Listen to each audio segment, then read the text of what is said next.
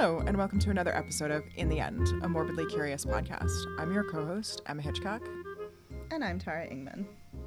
And we haven't done a morbid mystery in a while.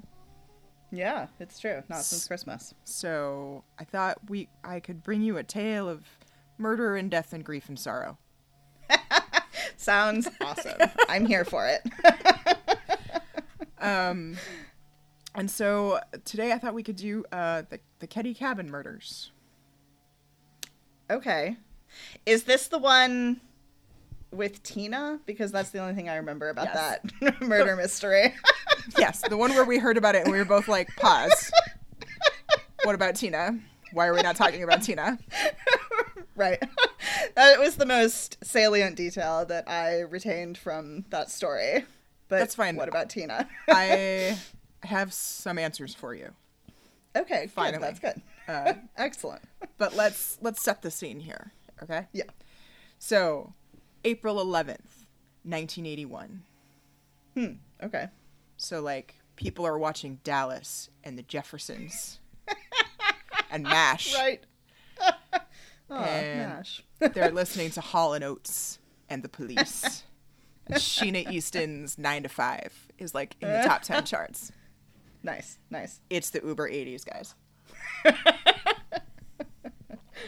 And 36-year-old Sue Sharp is living in cabin 28 in Keddie, California, just like Northern California. And she had moved there from Connecticut after separating from her abusive husband, James. So she had been in Connecticut. She moved to Northern California because she had a brother there, and then moved out of, I think, his apartment, or the first apartment, and moved into this, like, 3-bedroom cabin in the woods. There's... Okay. Right. Always a good start. Right. It's kind of like a subdivision kind of thing. Not like a camp cabin situation where they're all, like, super close together, but it's more like actual houses that people live in. That just happen to be cabins? Okay. Right. Instead of, like, houses? Yeah, gotcha. So she moves there with her 5 children. There's John, who's 15, Sheila, who's 14, Tina, who's 12, Rick, 10, and Greg, who's 5. So it's like 6 people in a reasonably small cabin out in the woods. So on April 11th, around 3:30 p.m., John and his friend who lived in the area, Dana, again, John's 15, Dana's 17, they hitchhiked to a nearby town called Quincy to go to a party. Okay, sure. Hitchhiking is a thing people actually used to do without fear of being murdered, so. Right, it's 1981, it's fine. Right. Like, that's not as insane as it would be today, yeah. Sheila, the 14-year-old, is having a sleepover at the Seabolt home, which is cabin 27, which is about 15 feet away from cabin 28. Okay, so, like, the next door neighbor, but not super close, yeah. Right, and so Sue is home with Tina, 12, Rick, who's 10, Rick's friend, Justin Smart, who's 12, and the 5-year-old Greg. Like, they're all home that night. It's a Saturday night, in case you're curious. And to sort of orient you in space in this cabin. So, the younger boys shared a bedroom that was in the front, right next to the living room. Okay. The older son, John, there was like a partial basement, like an unfinished part, and that was where his bedroom was, like that was the space he claimed. But there's no stairway directly down there, so he would have to come up, be outside, and come around the house too. So it had like a separate entrance and no like indoor connection. So he could really come and go as he pleased without necessarily being detected. Okay, cool. Right. But also like bathrooms are nice. So that's right, yeah. The girls, Sheila and Tina shared a rear bedroom that was opposite the kitchen. So it was like at the back of the cabin. And Sue sometimes slept either in that room or on a pull-out couch in the living room, depending on who was home or what was happening. Right. So that's like how Saturday goes. Like the boys go off to a party and Sheila's at a sleepover and Sue's home with the kids. And at 7:45 a.m. The next morning, Sunday, April 12th, 7:45, Sheila returns to the cabin to retrieve some clothes to go to church with the Seabolts. Like the Seabolts were like, "Do you want to come to church?" She was like, "Great, let me go get something nice to wear." Yeah. She opens the door to the cabin. The curtains are closed and all the lights are off. And when she turns the lights on, what she finds are 3 dead bodies on the floor in a cabin covered in blood. Awesome. And she's like, "Nope," and shuts the door and runs back to the Seabolts. That seems fair. like a legitimate reaction. Yes. She does report, like, later, she says it takes her, like, she stands there for a second. It takes her brain a minute. Right, of course. To, like, register what she's looking at. Yeah, and she's like, of course. "Nope." Yeah. So she goes back to the Seabolts, and Mrs. Seabolt and her go to, like, the Seabolts didn't have a functional telephone, so they have to go to the landlord's cabin to use the phone to call the police. Right. As soon as the police are called, Mr. Seabolt and his son go back to the cabin and, like, knock on the window to the boys' room to be like, "Hey, guys." Alive in there or also murdered? Yeah. And all 3 boys, so it's the friend, Justin Smart, and the 2 boys. Brothers. Right. Totally fine. And okay. Mr. Seabolt is like, "Let's get you through this window," rather than have them come through the main Right, yeah. That's a good call. murder living room. So they take them at the window and they get them to safety. And then Mr. Seabolt goes around the back of the cabin to the door, which is left ajar. I don't know how open, but it was open. Okay. To see if there's any other survivors. He doesn't find anybody. He goes home. When the police arrive, Justin Smart will claim that he told them that Tina was missing, because Tina should have been home as well. Right. But this information doesn't register. They don't believe him. They don't hear him.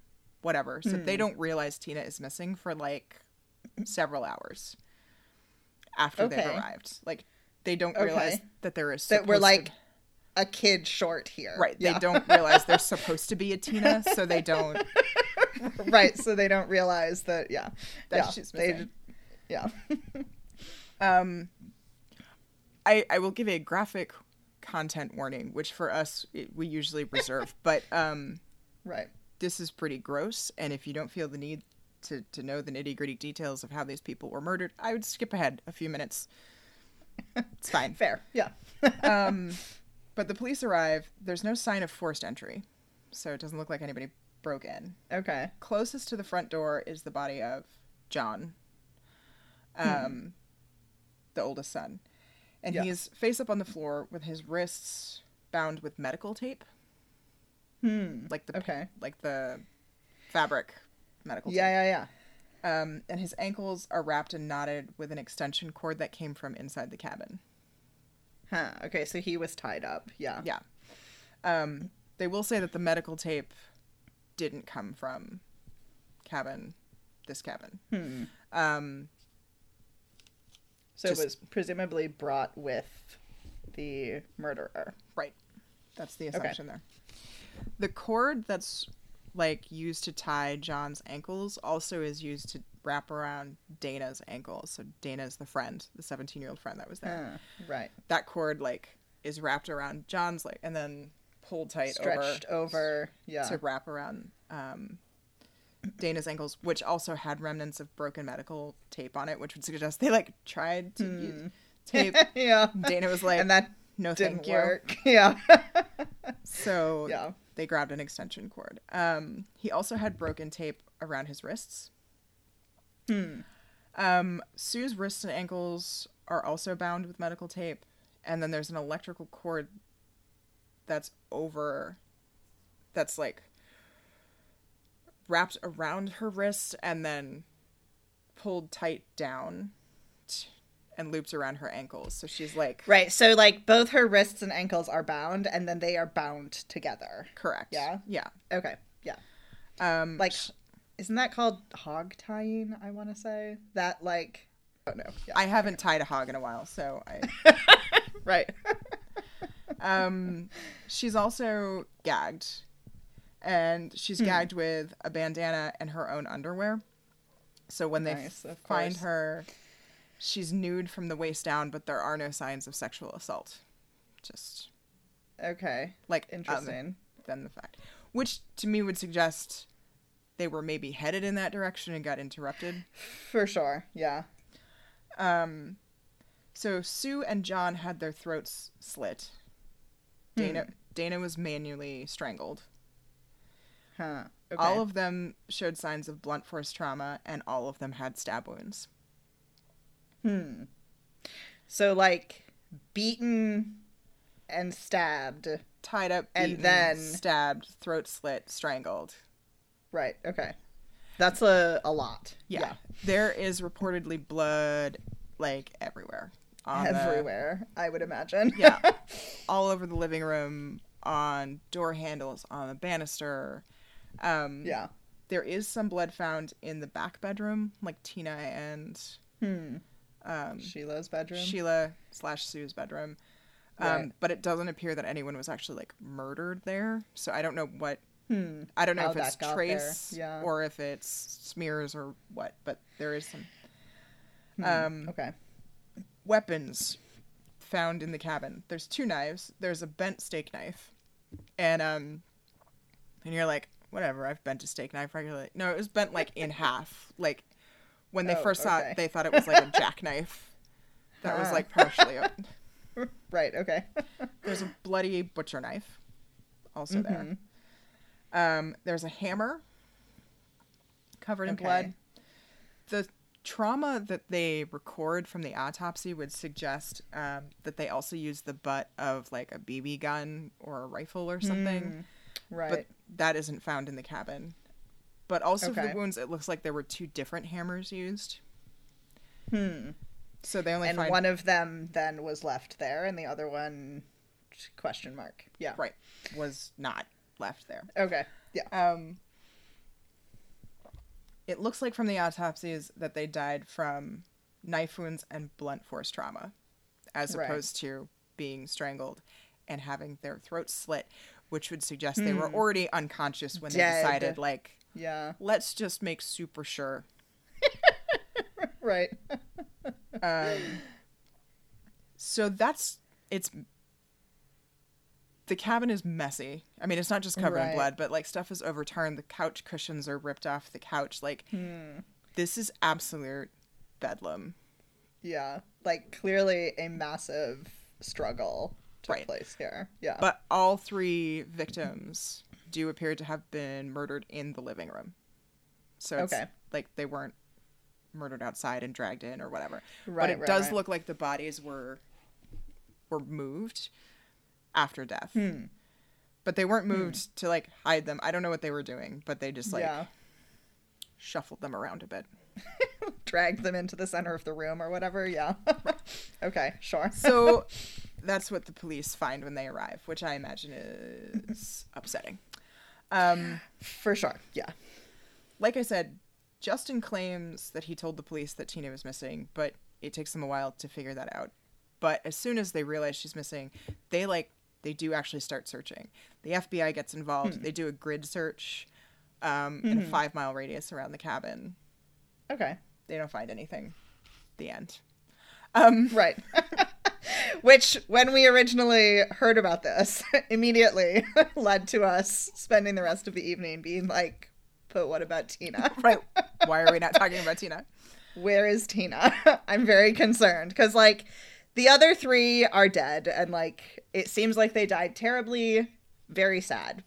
But they're dead. But, like, Tina is just missing. So I'm very concerned about her. Right. When they interview the boys, it seems like, depending on the sources that you look at, a lot of people will tell you, like, it seems like all 3 boys slept through the night. Heard nothing. What? What? No. The boys are 10 and 5. And how old is the friend? 12. Huh. See, the 5-year-old I can maybe believe. Kids can sleep hard. I can maybe believe that. But, like, the 10 and 12-year-old, I don't know. But also all three of them sleep in that family. So yeah, some sources will say they all slept through the night. However, Justin Smart, when interviewed by the police, says he has a super weird dream that night. Right. That he was on a boat, and he saw Sue with 2 men, and they murdered her, and he went over to inspect the wound, and then he went back to bed. Weird dream, right? Right. Crazy coincidence. In said dream, he lists details they wouldn't have seen because they were removed from the house from the window, so he mentions some things. Later, he comes back and is like, actually, I've been doing some thinking, and I think I may have witnessed a murder. You don't say. So they get descriptions of the 2 men from Justin, which don't seem to match anyone involved in the case, but people who look at this will, like, reshuffle features. Right. And when they reshuffle features, they're like, we think we know who this is, but whatever. But so... Yeah. You can make those sort of things look like, if you already have, like, a couple of suspects in mind, and especially then if you're, like, swapping suspect A's eyes with suspect B's mouth, you can, like, make those drawings look like whatever you want, honestly, Right. But so that, would suggest that Justin did, in fact, see something, and I can see how... Right. But he's 12 and, like, totally traumatized. Yeah, that's overwhelming. And also, like, I don't know, it's the middle of the night. If you're woken up, you hear something, you think, I'm dreaming, or I'm, whatever. So you, like, groggily get out of bed and open the door to that, literally a scene out of a horror movie. And, like, you're 12 years old. Like, even now, when I wake up in the middle of the night, in the morning, I can, like, often barely remember it, and you're like, was that a dream? Was that real? Like, I thought I heard, and especially if you're that age and something that traumatizing, like, I get it. It's fine. Under hypnosis later, he would say that he saw Tina come out of her bedroom into the middle of this. Right, because presumably she would also have been woken up. Right. Wrapped in a blanket and sees her kidnapped, sees her taken. Okay. Police question this simply because of, like, the angle of the bedroom door. So unless... right. Like, he wouldn't probably have been able to see that, so it could just be pieced together from other info he's heard. Whatever. Yeah. But what about other neighbors, you ask? Because there are, like, 7 people in this cabin. Right. 3 of them are being murdered. Gruesomely. Right. Yeah, and their neighbors are 15 feet away. The like, Seabolts one would assume that they heard something. Away. Pretty much everybody is like, nope, didn't hear anything, didn't see anything. There are some neighbors, I don't know which cabin they were in, and I don't know how far away they would have been. But there are neighbors that report around 1:30 that they thought they heard screaming, but it woke them up, and they weren't sure, and so they just went back to bed. Which, like... Yeah. I'll read in a lot of places, people are like, what assholes? And I'm like, no, like, if I'm half asleep, I don't know if I heard it in my dream or in reality or what it was. Yeah. And if both of you get woken up by it, but neither of you, because you're unconscious, are sure what you heard, like, I get it. I get that. Totally. So, and I'm also, like, in the middle of the woods and the middle of the night. I'm not going to go, like, check it out, Like... Right. No. Oh, for sure. Like, I'm going to be like, I was probably dreaming. That seems like the most reasonable conclusion rather than one of my neighbors are being brutally murdered. Or so, like I'm just going to go back to sleep. If you think you hear screaming, like, have you ever heard some owls? Right. Like, right. Yeah. There's a lot of things it could be. So, but they put the time at around 1:30. That's right. And then, so the question is, like, John and Dana were at a party. And then they're found dead in the living room. So they asked people at the party, like, friends. When did they leave? When did they leave? Sometime between 10 and 1:30 in the morning. Oh, okay, that's helpful. But they were... Teenagers. Right. What can you do? But they report that they hitchhiked back home. Like, they didn't get a ride from friends. They hitchhiked. Right. And arrive at some point. Yeah. Yeah. In the middle of the night. Who knows? So they don't really have great suspects for this. Right. Yeah. But I'm gonna give the Tina closure that I know you've been craving. Yes, please. And then we can talk about all the suspects in the case. We can kind of go through that. So I can give you more details about the investigation. There aren't a ton of great resources on like the actual procedures of this investigation, so I'll do the best I can, but just keep that in mind. So we'll mostly talk about suspects and how likely they are on a spectrum. Yeah. But so that was April, like they find the bodies April 12th, 1981. On April 22nd, 1984, in the woods. So 3 years and like couple week weeks and a half later. Yeah. In the woods near Feather Falls in Butte County, which is the next county over. It's about 60 miles away from the Keddie cabins. A man finds what looks like bone or like a skull or something, and he's like, I should maybe tell the authorities about this. Good call. So the police go to where this man is like, think I found a thing. And they recover the cranium and the mandible of a human, of a small human. They also find a children's blanket, a blue nylon jacket, a pair of Levi's jeans, and an empty surgical tape dispenser. Okay.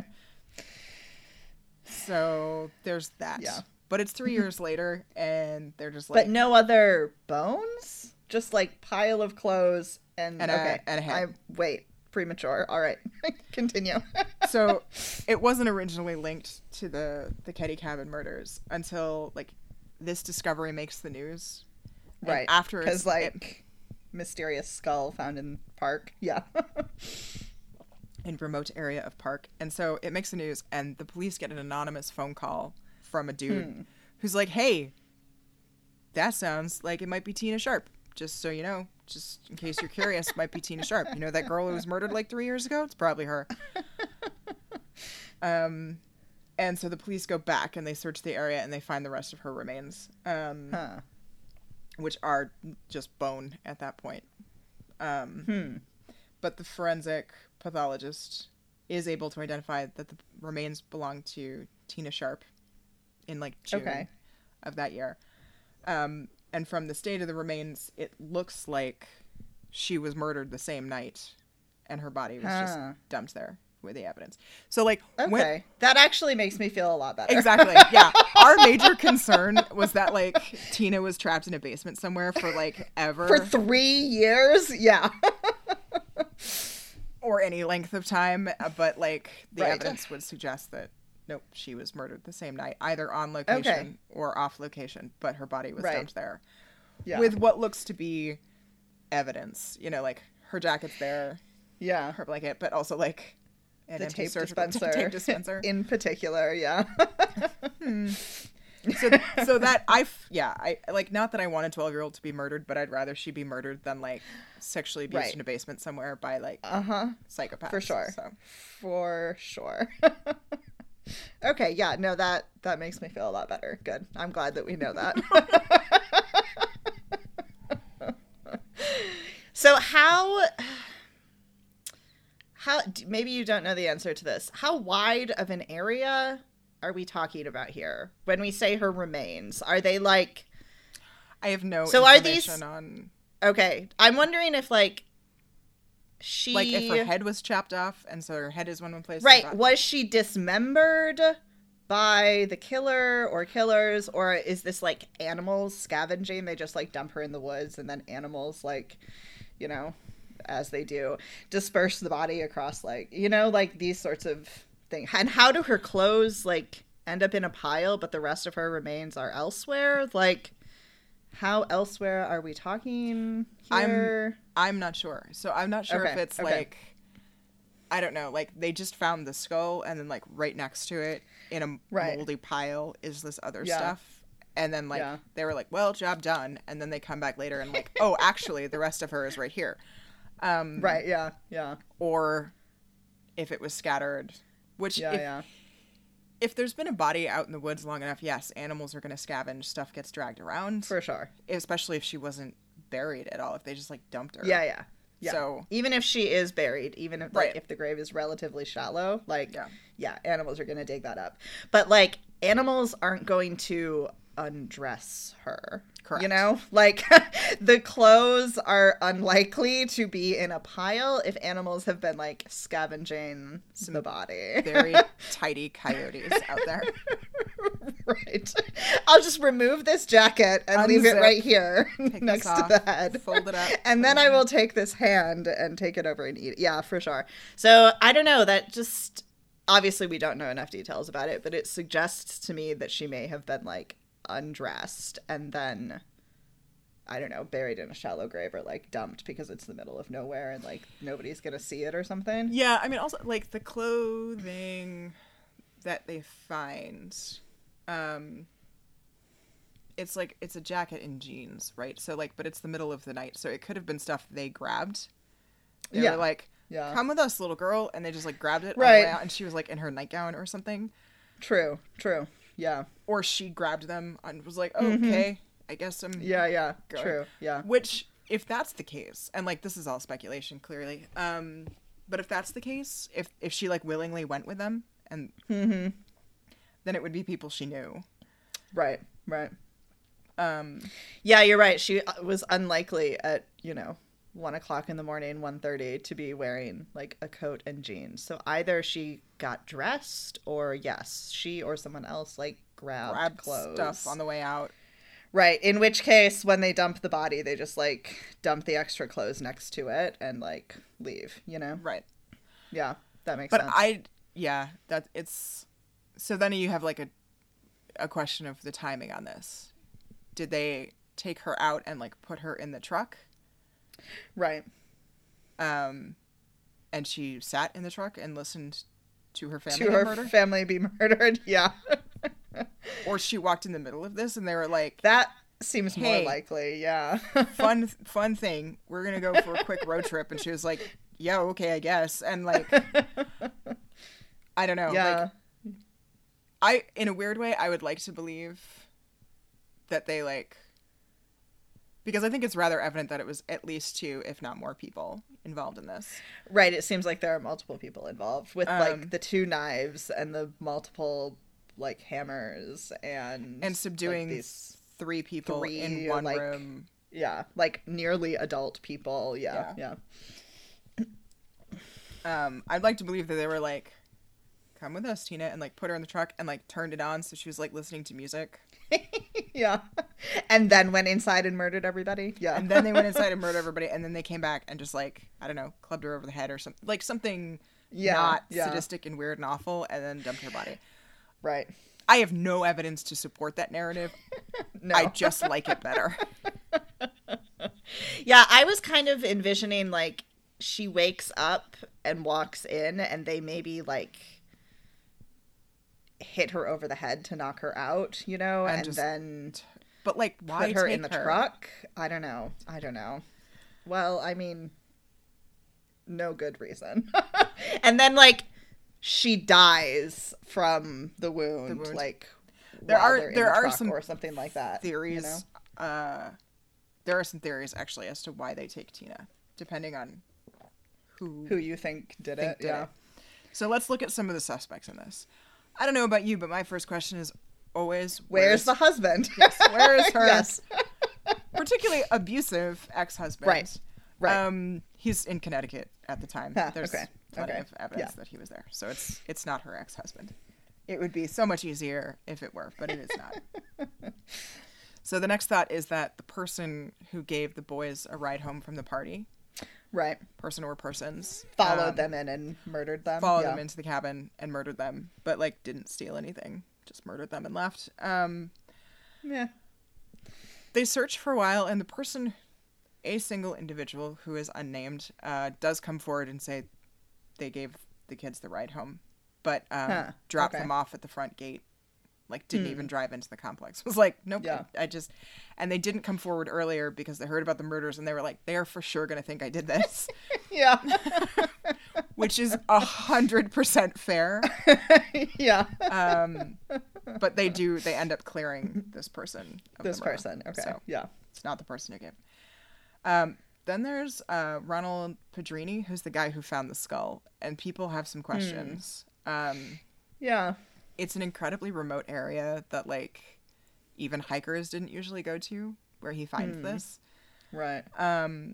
But like, people find the timing, like, they're like, oh, it's the anniversary. And it's like, it's not, though. It's, like, the anniversary and a couple of weeks. Like, it's not. Yeah. And it does appear that he just was out, like, he collected bottles. Like, that's what he was out there doing. So he was, like... Okay. Searching for some bottles and junk or whatever, and like found a skull. Right.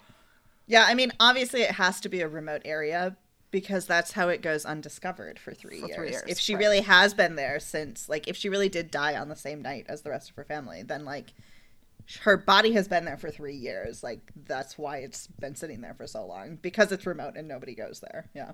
Right. Exactly. Yeah. The other thing with Pedrini that doesn't really jive with me is like I haven't seen anywhere that he had any other kind of connection to the family. Yeah. Or the situation or anything. So he would have had to be like random stranger who wanders into cabins, murders a bunch of people, kidnaps a 12-year-old, dumps it in the woods, and then 3 years later is like, hey guys. Yeah. I mean, possible, but like... But not my favorite suspect. Yeah, perhaps less likely. The police do look into two known like serial killers, Henry Lee Lucas and Otis Toole, who were active at the time. They were serial killers from the Southeast that were convicted of particularly like savage murders. So they had been convicted in 1983, and as part of the investigation, the police start looking into this connection here. And it is known that they had been in Northern California in 1980, like a few months before the murders happened. However, they were convicted of a murder that happened in Jacksonville, Florida on April 14th, like 2 days later. Right. And there is evidence to suggest that they hadn't gone back to California until May of 1981. So they wouldn't... So they probably were not around, to commit these murders. So the police write them off. There's also another serial killer wandering around at the time. Look, it was America in the 80s. There were serial killers everywhere. Because they could get away with it. No problem. Right. So there's the boxcar killer. I don't know if you know. I've heard that name, but don't know that much about the killings. Robert Joseph Silveria, I think is how you say it. But he was a homeless guy that traveled around on trains, hence boxcar killer. And he murdered people, but he mostly murdered like people in homeless camps and like the so but at some point he confesses to these murders. Like he's in custody and he confesses to these murders, and he was living in Quincy, which is the next town over that the boys went to party. At the time of these murders. And so the police are like, awesome. And then they look into it and it turns out he was actually in state custody for grand theft auto at the time of the murder. So definitely not him. Yeah. Damn. So close, guys. So close. So really, like, I know the police have other suspects in this case. However, it's an active case. They have not disclosed who these suspects are. So I can't tell you about them. I can't analyze the evidence against them. I can't. I can only tell you. General consensus is we need to talk about Marilyn Smart, who is Justin's mother, the friend that was there and claims he may have maybe seen a murder by accident. Right. Marilyn is friends with Sue. And Marilyn was in like a reportedly very unhappy marriage. Like everybody in town kind of knew that they were having trouble. Yeah. And Sue had been kind of like counseling her through this situation. She's like, hey, Right. my husband was also a dickwad and I left him, and maybe you should do that. Right. So Marilyn tells the police that she believes her husband Marty, and Marty is like house guest, friend, person, John Bobidet, which I hate that name so much, but he went by Bo Bobidet. Okay. Of course he did. These two men had something to do with the murder. So she says... So everybody turns up dead, and Marilyn is like, you know who you definitely need to talk to? My husband and his BFF. Okay. Yes. So she says that Marty hated Sue because... Right. Because he felt that she was telling his wife to leave him. Yeah. Right. And Bo, our good friend Bo, had a crush on Sue, but she had, like, rejected him. Right. Okay. Yeah. So that's, like, Marilyn is like, listen. Yeah. I know how men folk work. You should look into this. Yeah. She also says on the night of the murder that she and Bo and Marty all went to a local bar. And they had invited Sue, but she was like, no, I'm good. There's like 5 kids at home, whatever. She's like, no, thanks. Right. So the 3 of them go to the bar, and they all leave around like 11 p.m. And go home. She goes to bed. And then, like, for whatever reason, the 2 guys are like, you know what? We're going back to the bar. What? Okay. Bye. Okay. Yeah. Whatever. Witnesses who see them go to the bar the second time claim they come in wearing 3-piece suits and sunglasses. 3-piece suits? Yes. Seems unlikely. It seems suspicious, is what it looks. Right.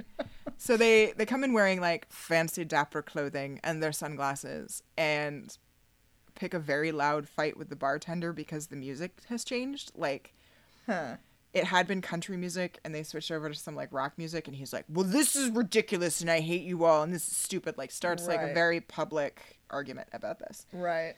So the argument here is that they were trying to establish an alibi. Yeah. Being very... Approximately... Okay, wait. They leave the bar at 11... Right? They go Is that back. What you said? Yeah. Approximately what time do people say they see them again at the bar? Are we talking like I don't know what time they say they arrive, but or... it doesn't say what time they arrive back at the bar. It just says that they stayed until the bar closed at about 1:30. Okay.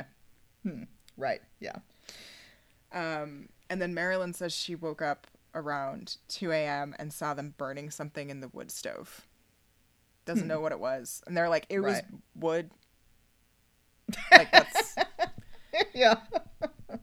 They tell police they came home and immediately went to bed, but then when they're called out on this, they're like, actually, like, wood. We were burning wood in the wood stove, and then we super went to bed. Burned some wood, and then we went to bed. Yeah. But Marilyn's story is enough so that the police are like, I mean, I guess we should question these guys, right? Right. So that seems wise, yeah. So they bring them in for questioning. Together. That seems less wise. Less wise. Bad police work, as a matter of fact. Right. But they interview them sitting literally right next to one another. Okay, this will go well. Yeah. And that's the only time they bring them in for questioning. They actively lie, and they know they're lying during this interview, and they don't question them about any of the lies that they're spewing. And they're lying about things like, Bo claims that he used to be a peace officer, which they know is bullshit. He's got a very long rap sheet. And, like, I say known, like it's not official, but everybody was pretty sure he was connected to the Chicago Mafia, like the Chicago mob. So, like, right. No, sir, you were not. No, you're not. And I think stop lying. And, like, Marty claims he's got terrible PTSD. But he didn't actually see any, like, he was a cook, like, over there during the war. Right. So, but they don't call them on any of these lies. This is the only time they interview them. At the end. And they're like, well, it clearly wasn't these boys. And that's, like, it. That's the whole investigation. Fantastic police work there. All right. Some interesting things that come out of that interview, however. Marty claims that he did have a hammer, but it went missing a couple days ago. So, like, nope, I don't even own a hammer. Couldn't possibly be me. She's the most bizarre, like, preemptive, like...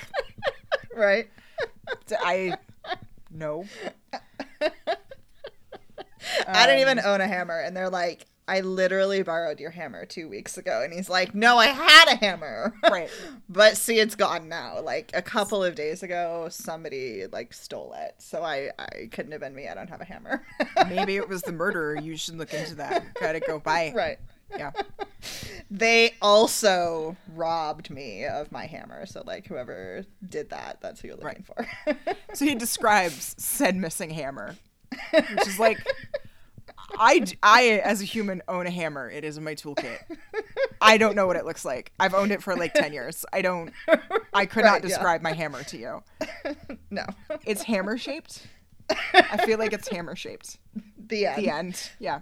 Half of it, at least, is made of metal. And the other half is made of handle? Something. I don't know. Right. It definitely has a handle. I can tell you that. But he describes this hammer. And they're like, okay, whatever. So when the case is reopened, and it's opened, I think it's reopened sometime around 2013, 2011. Like, there's a new sheriff in town, and he's like, we're reopening this case. Okay. And a hammer was recovered in a pond near Keddie, and it matched the description of Marty's magically missing hammer. Okay. It was found in 2016, so it's been in a pond for like 30 years, 35 years. But the Plumas County Sheriff, the new one, whose name is Greg Hagwood, which I think is a fantastic name for a sheriff. It's a good name for a sheriff, yeah. He's pretty sure this is the murder weapon. Shrug. Like, that's all they've got. Like, clearly this hammer is the hammer. Okay, sure. I don't know. I mean, sure, it could be. It could equally well not be, I suppose, but, like, right. Sure. Their argument is that the place it was found, like, nobody's going to accidentally drop a hammer where this was found. Like, right. You would have to go out and chuck your hammer out into the pond and be like, goodbye, hammer. And it's not... Fine. I don't find that super compelling because I don't either, but it's been 35 years and somebody else for other reasons could have thrown away a hammer there. But like, fine, whatever. Yeah, you know. Yeah, I mean, maybe it is the hammer, maybe it's not. Who knows? Right. Maybe it's Marty's hammer, maybe it's not. With shrug. Right. Or somebody else who bought a similar hammer because it's a small town in 1981. Like, right. How many types of hammers are? Yeah. Anyway. The other interesting thing that comes out of that interview is Marty is talking about Justin being in the cabin during the murder. And he basically says, no, it's incredibly likely he may have woken up. And here's a quote from the interview. And he is quiet enough, he could have noticed something without me detecting him. Well done, Marty. Well done. I feel like you just confessed to the murder. But also police. Right. He said this to the police, and they're like, thanks, friends. That's an excellent point. Yeah. Right. Good point. Good point. We should question him again.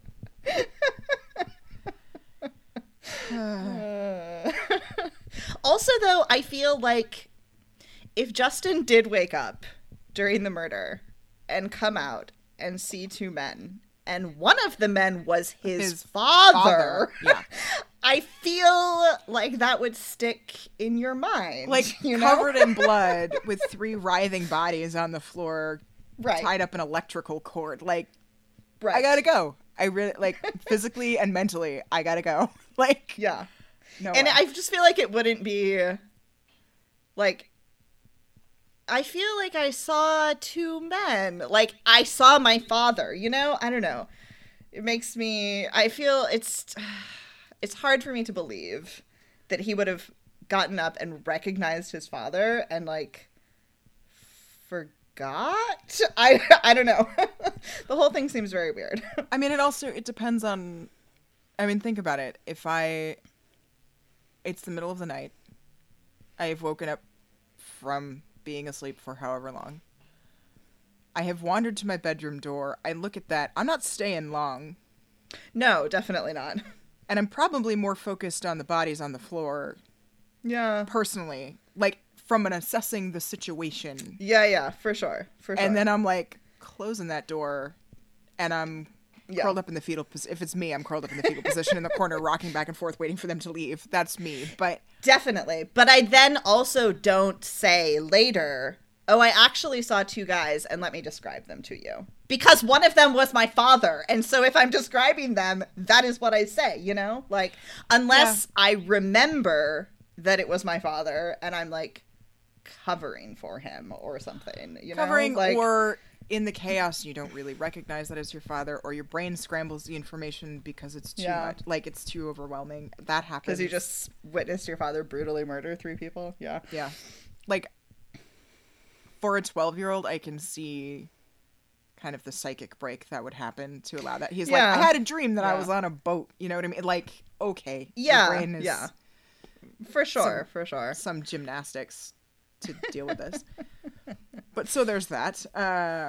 Lovely quote from Marty Smart. Also, there's a VA therapist who comes to the police and claims that Marty, during a session, like his 7th session with this guy, a couple weeks after these murders happened, confesses, is like in a session and is like, I definitely, for sure, I murdered Sue and Tina.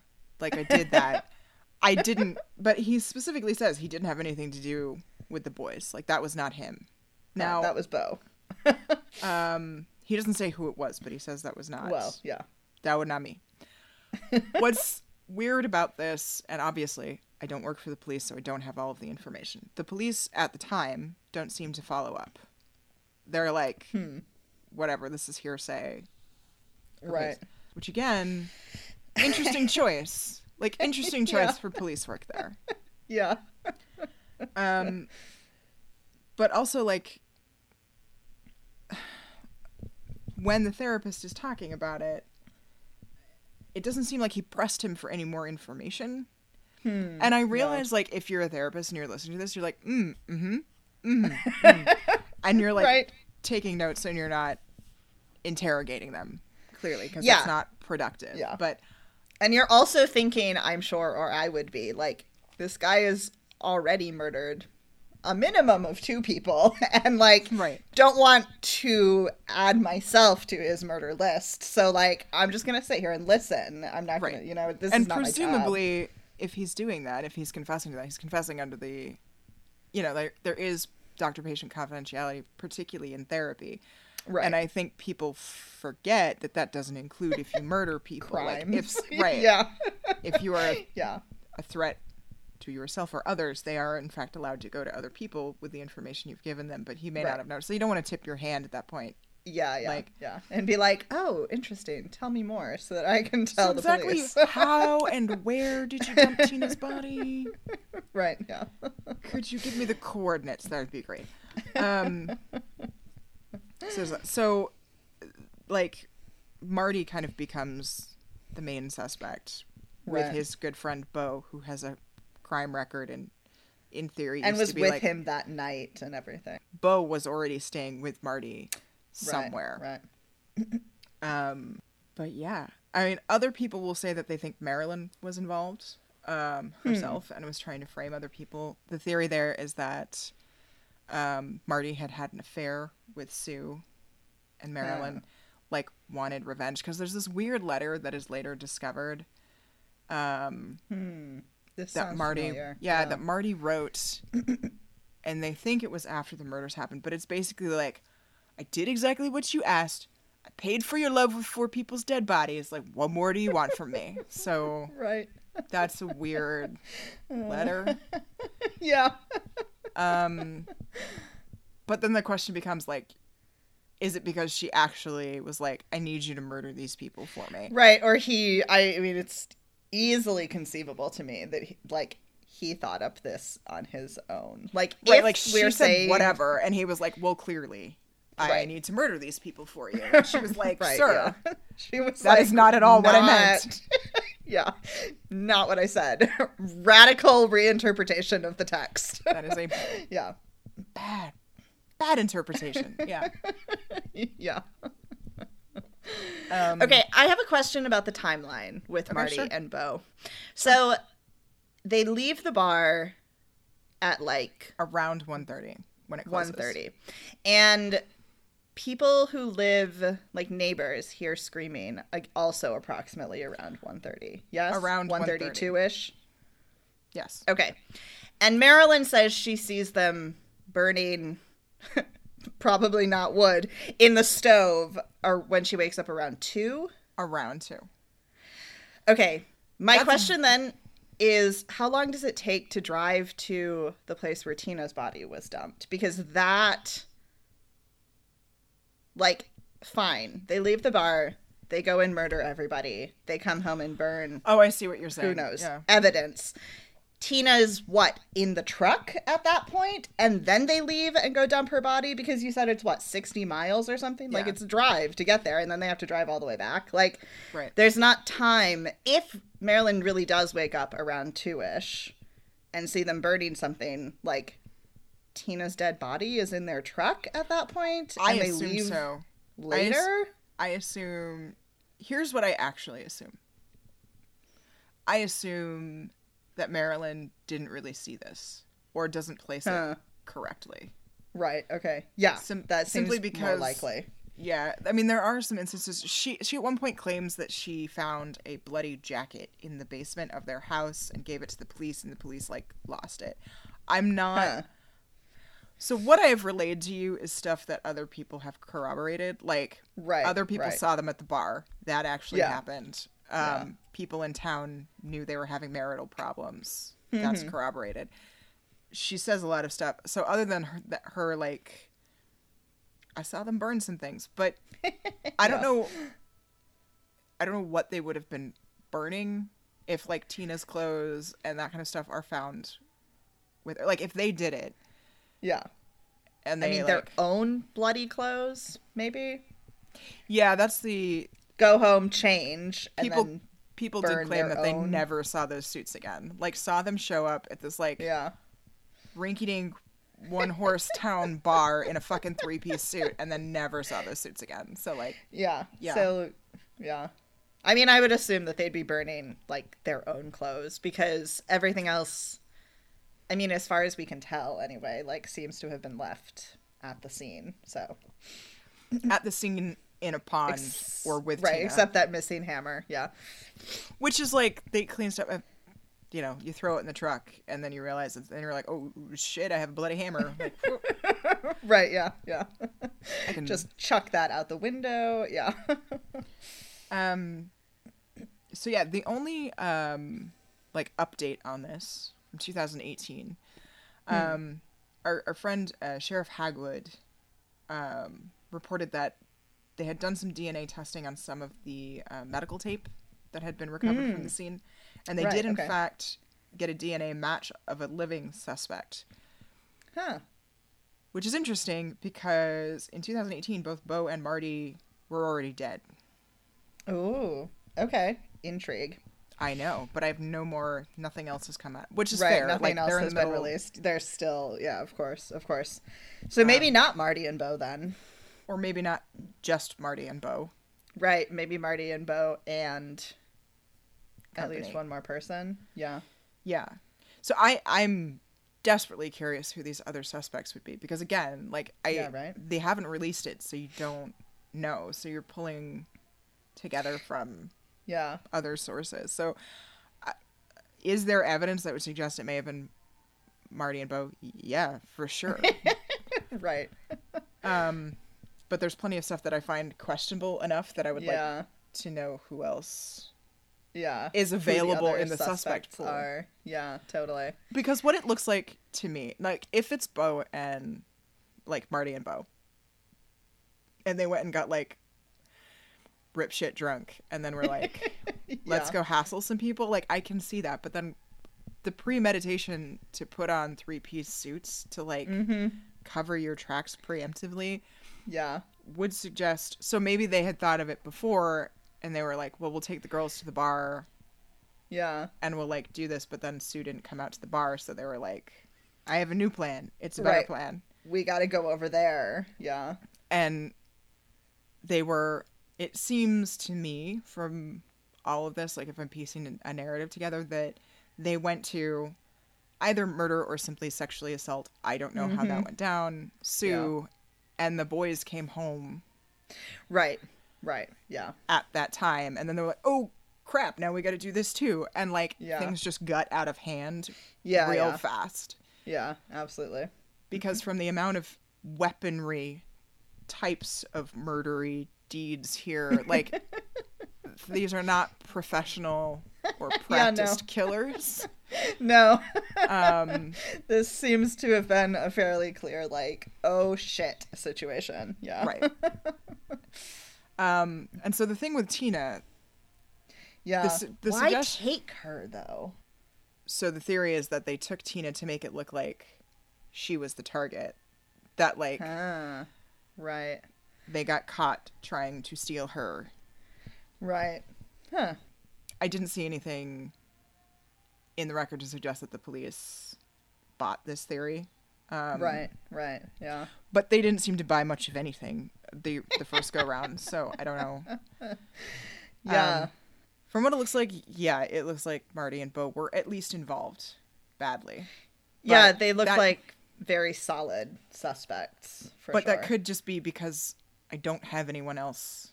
Right, that's just the set of information that we have. Because, I mean, I don't know. Obviously, we're not talking about, like, reasonable people here, whoever did this, but, like... Right, for sure. That bitch told my wife to leave me. The leap from that to, like... Cold-blooded murder. Right, like, that's a large leap. I can see it. But I don't know. I don't know, because, like, when you look into, like, domestic violence and women who are murdered, they're usually murdered by their partner or someone they know. And it often is an ego thing. Oh, yeah, for sure. Yeah.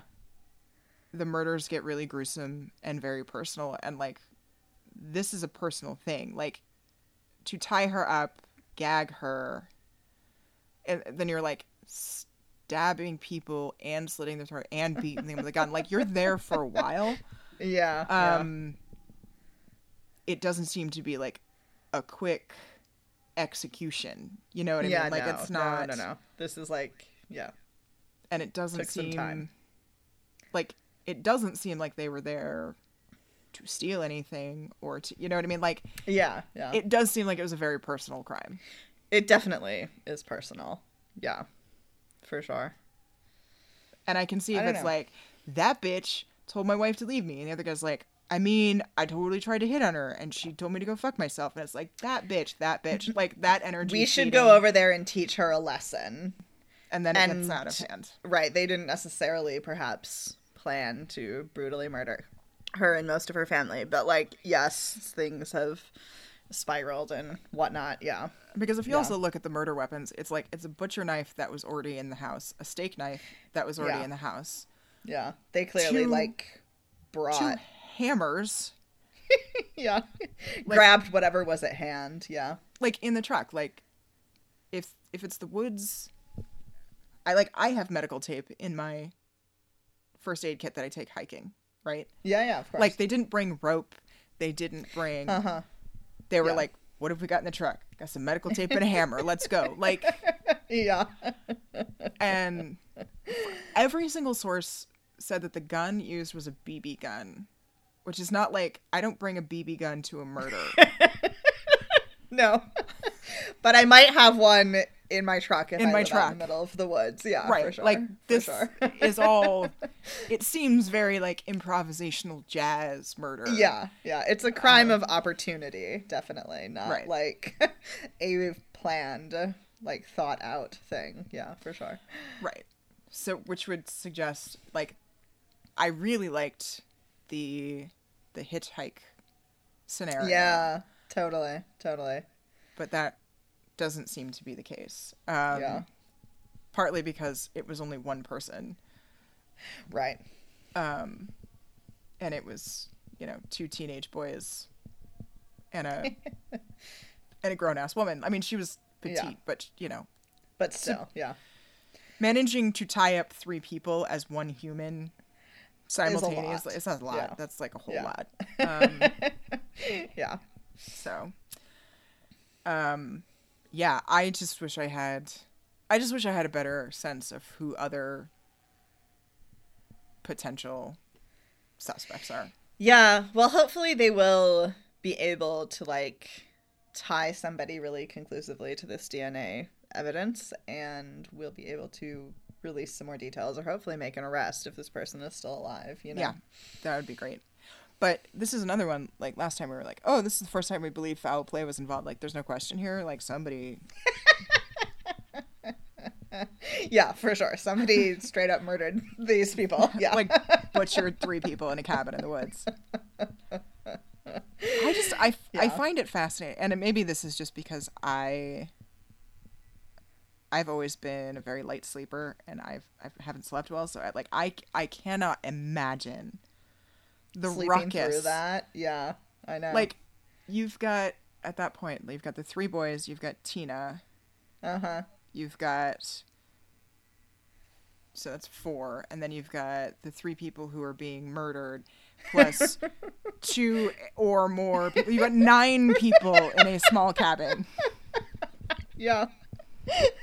3 of whom are being murdered, and at least 2 of whom are murdering. Like, right. What?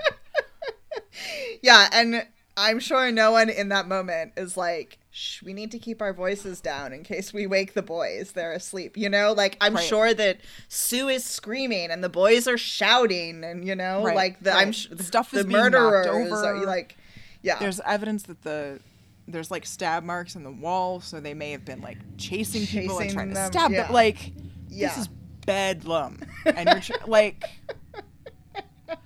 No neighbors, no nothing. Like, that is horrifying to me. Like, especially, like, my neighbors are about, like, not the neighbors in the same building, but the house next door is probably about 15 feet away from me. Yeah. And it feels very close. It's like, extremely close. And if standing there. If they're having an argument in their kitchen, I can hear it in my apartment. Like, not even screaming, but just if they're, like, loudly... raised voices. Yeah, I can hear it word for word. So, like, I worry. I, like, genuinely worry that these people didn't hear anything. Yeah, I think of my father, who is, like, a very light sleeper. Like, when we would come home when I, like, as a teenager, I would, like... Not even, like, his bedroom, like, their bedroom was on the opposite end of the house from the front door. And I would, like, touch the front door handle. Like, I haven't even moved the door handle, and he's awake. Like, he knows that I'm about to open the door. Like, I can't imagine sleeping through all of that. Like I said, I can't imagine it for the littlest boy, the 5-year-old. Because, like, I have seen kids of that age, like, small children sleep, and, like, holy God, are they out? You know, like, nothing is waking them up sometimes. So I can kind of see that. But the older ones, I don't know. Yeah, I don't get. And also, like, there's at least 28 cabins. You know what I mean? Right. Not one of those people is up at 1 a.m. to see apparently not a car pull out, or to hear people talking, or doors opening and shutting on it. Like, I come from a small town, and, like, not even this, I think it was 90, the census there was like 96 people were living in Keddie at the time. Oh God. Okay. Yeah. And they're all in this little, like, subdivision of cabins. Like, you guys, they knew each other's business. They knew all of each other's business. Right. Because it's 1981. You can hear conversations. You can hear conversations. From the other's house. There's no Netflix. There's no, you know what I mean? Like, there's nothing else to do. Yeah. Gossip, as we've said before, like, was the social media of the day. Like, right. So growing up in a small town, it's like people are like, I saw somebody leaving their house at like 2 a.m. Or like, I saw, like, absolutely. Everybody's seen everything. And like the notion that like 27 other cabins, minimum 27, I don't know how many there are total, but like a minimum of 27 other cabins the most you get is like a saw. couple who's like, I think I heard something, and then I went Yeah. back to sleep. Like, that's bananas to me. And so there's a lot of places that will suggest that there was a huge police cover-up, that like everybody knows who did it, but nobody is. And I don't find that convincing. I mean, police incompetence, yes, certainly, but like like definitely some things they should have followed up on, and like should not have interviewed the two of them together. But like, correct, police cover-up, no, I'm not willing to. And I don't think I know, and like we've talked about this murder before, and I think there's a new like mini series on HBO or something, like documentary about that that murder in the small town where the guy was like murdered in the middle of the day. Like in plain sight, and everyone was like shrugged, didn't see anything. Everybody's like, I'm just gonna casually moonwalk away. I saw nothing. Bye. Yeah. I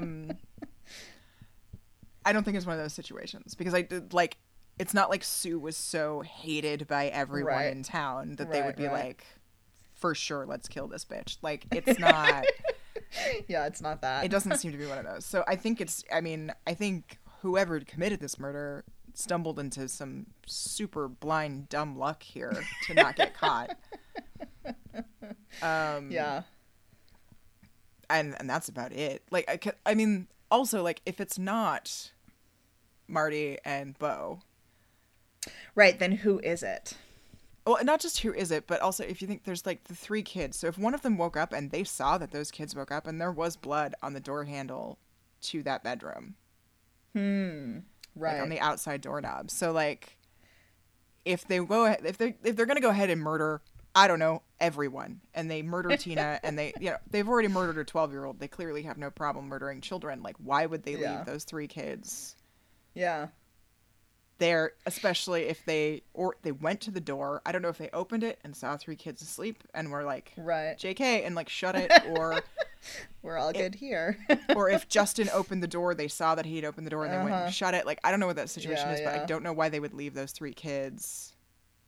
Yeah, why they would not kill them, since we're already killing everybody else. We're already committed here. We've already murdered 4 people. And I mean, Justin is Marty's son, so like I can see being like, maybe not that room. Like, we'll just let that go. Leave them there. Yeah. Like, yeah.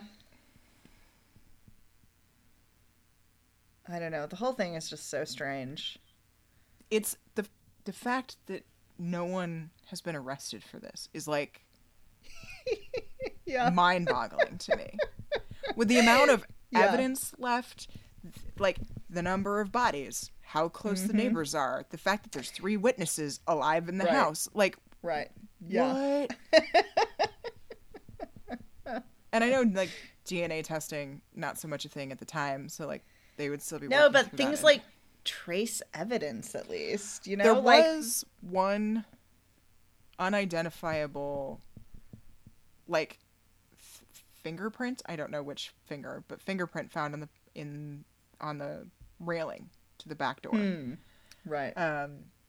Since they didn't arrest Marty and Bo for this, they presumably didn't fingerprint does them, not. so they right. They wouldn't have checked that. But it doesn't belong to anyone living in the house, or like Jamie Seabolt, who came over to check to see if there was anyone else in the house. It doesn't belong to anybody that they know of. So Bo, you said, had a record, yes? So his fingerprints would have been in the system. What about Marty? In theory, Marty does not seem to have a record from what I saw. Okay. So presumably it did not match Bo. Because presumably, again, they would have run it, and like that would have come up as a match if he had been arrested previously. Right. So I assume it did not match him, at least. But yeah, could have matched Marty. Unclear. We're making some serious assumptions, because like right. If they interviewed them together and were like, clearly it's not these boys, I don't know if they would have bothered to check. You know what I mean?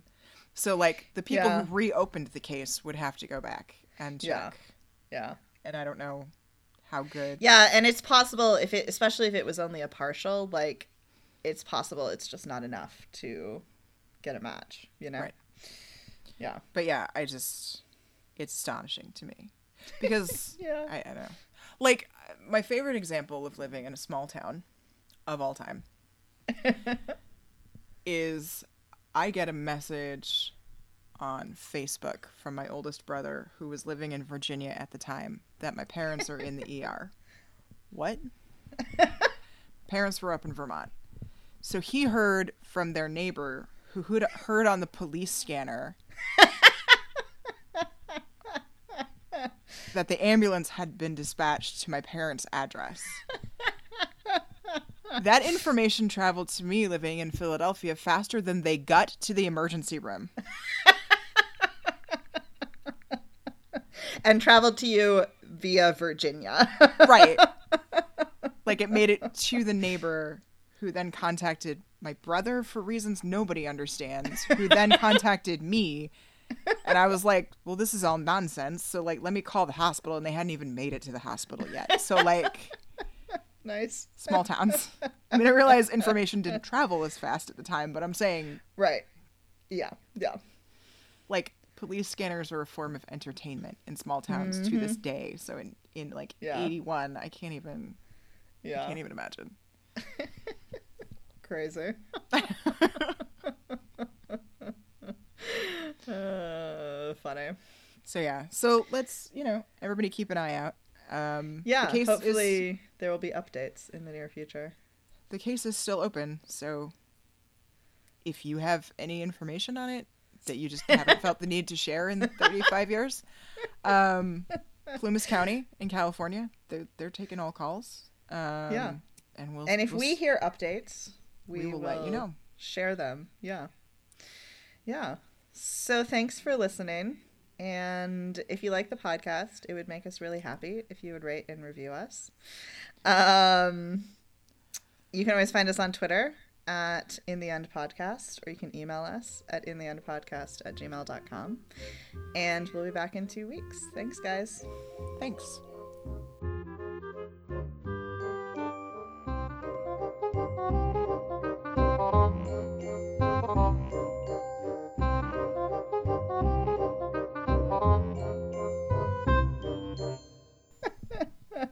Yeah, listen, you would have to tie me to a chair and like physically tape my eyes open to make me watch. You would have to Clockwork Orange this. Yes. To make me watch that 5-hour saga of torture porn and man pain.